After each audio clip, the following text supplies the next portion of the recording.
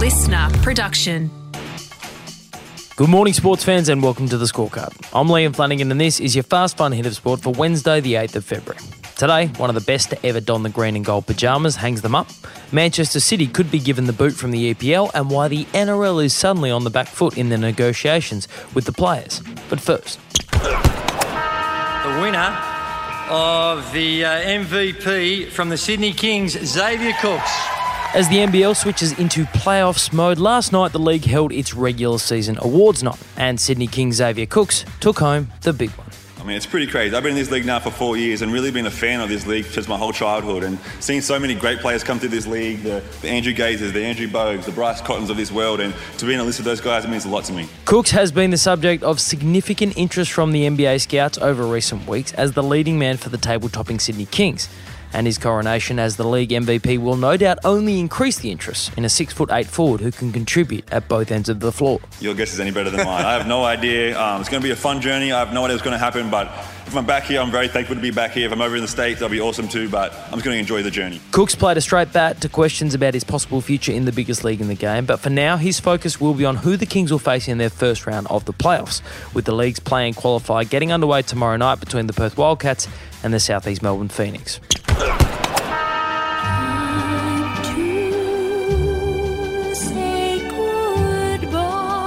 Retirements are inevitable in the wonderful world of sport, but that doesn't make it any easier to say goodbye to the good ones, the great ones, the ones who've left a mark on their sport in the record books and in our hearts. But today, we do have to bid farewell to one of those types. A beautiful strike.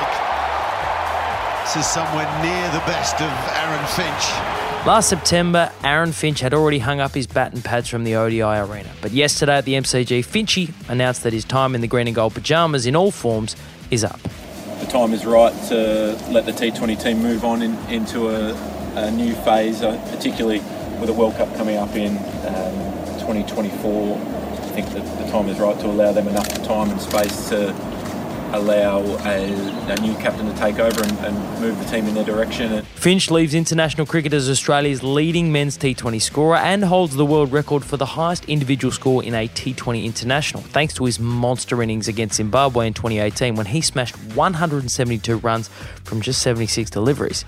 And he was also, let's not forget, the man that led the Aussie men's team to their first and only T20 World Cup triumph. Oh, he's a very special man. As for who should replace him at the coin toss for Australia at the T20 level? Well, there's plenty of guys who can do it. I think we've seen, obviously Steve Smith has done it before and done a great job.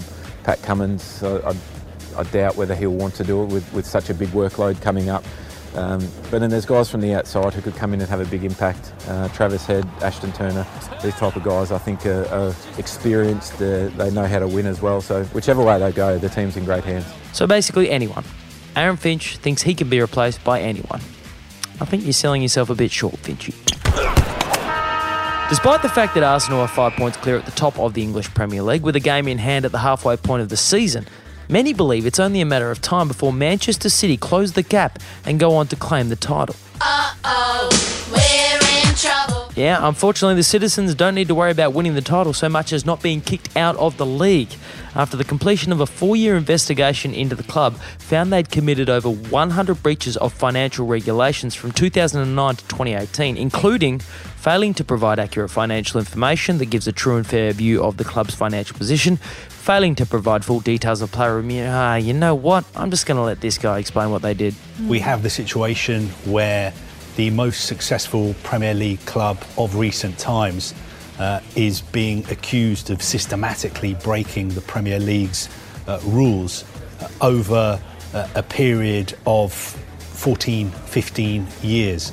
They're accused of breaking the financial rules for 9 years, and then for the next 4 or 5 years of not cooperating with the Premier League when the Premier League was investigating those alleged rule breaches. Yeah, as Sky News football journalist Kaveh Solokol explained, essentially they've been caught out being sneaky buggers with their accounts and then being as uncooperative as possible when asked about their dodgy accounts. I'm really sorry that I couldn't be of any more help. The club has since released a statement basically saying, I'm innocent, I tell you. Man City have said they're surprised by the allegations, they welcome the review of the matter and look forward to the whole mess being put to rest.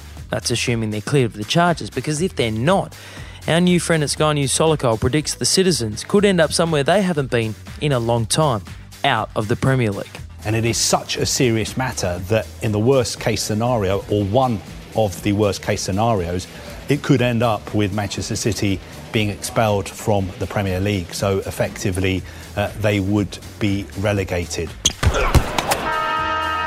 We are 22 days away from the NRL season opener between the Parramatta Eels and the Melbourne Storm. And yet the game's governing body and the Players Association still have not agreed on the terms of a new collective bargaining agreement. Remind me again what that is? It's basically the agreement on how much money the NRL gives to the players and how they get to give it to them. But while the two parties don't agree on the split of the cash right now, they have at least been having discussions in person to resolve the issue. Well, that sounds encouraging. Yeah, except according to Rugby League Players Association board member and Cronulla Sharks captain Wade Graham, the two parties aren't even close to resolving the issue. Unfortunately, I don't think we're really that close at all. It's got to the point where we might have to prioritise a few things that we can actually get across the line, especially the women have to be sorted out ASAP, right? Yeah. Because they need at least a financial model so they know what what it looks like, and the clubs need to have some scope to go out and contract the women. Because if there's no CBA at the moment, we're protected by our playing contracts. The males are already contracted. We're already contracted, so that contract give us certain protections. But like Woodsy said before, they can't go out and sign a contract until these things are resolved. Speaking on listeners' new daily rugby league podcast, Footy Talks, Graham revealed that despite appearances, the players are a long way from satisfied with the game's governing body, and they're even less impressed by an unnamed NRL executive who reportedly recorded confidential discussions between NRL CEO Andrew Abdo and the Players Association representatives on her phone, despite an agreement that discussions would remain confidential. Very, very naughty. ARL Commission Chairman Peter V'landys has resolved to get to the bottom of the recording matter, but the time is a-ticking, Peter. And that is your Fast Fun Hitter Sport for Wednesday the 8th of February. I'm Liam Flanagan. Catch you tomorrow on the scorecard. Listener.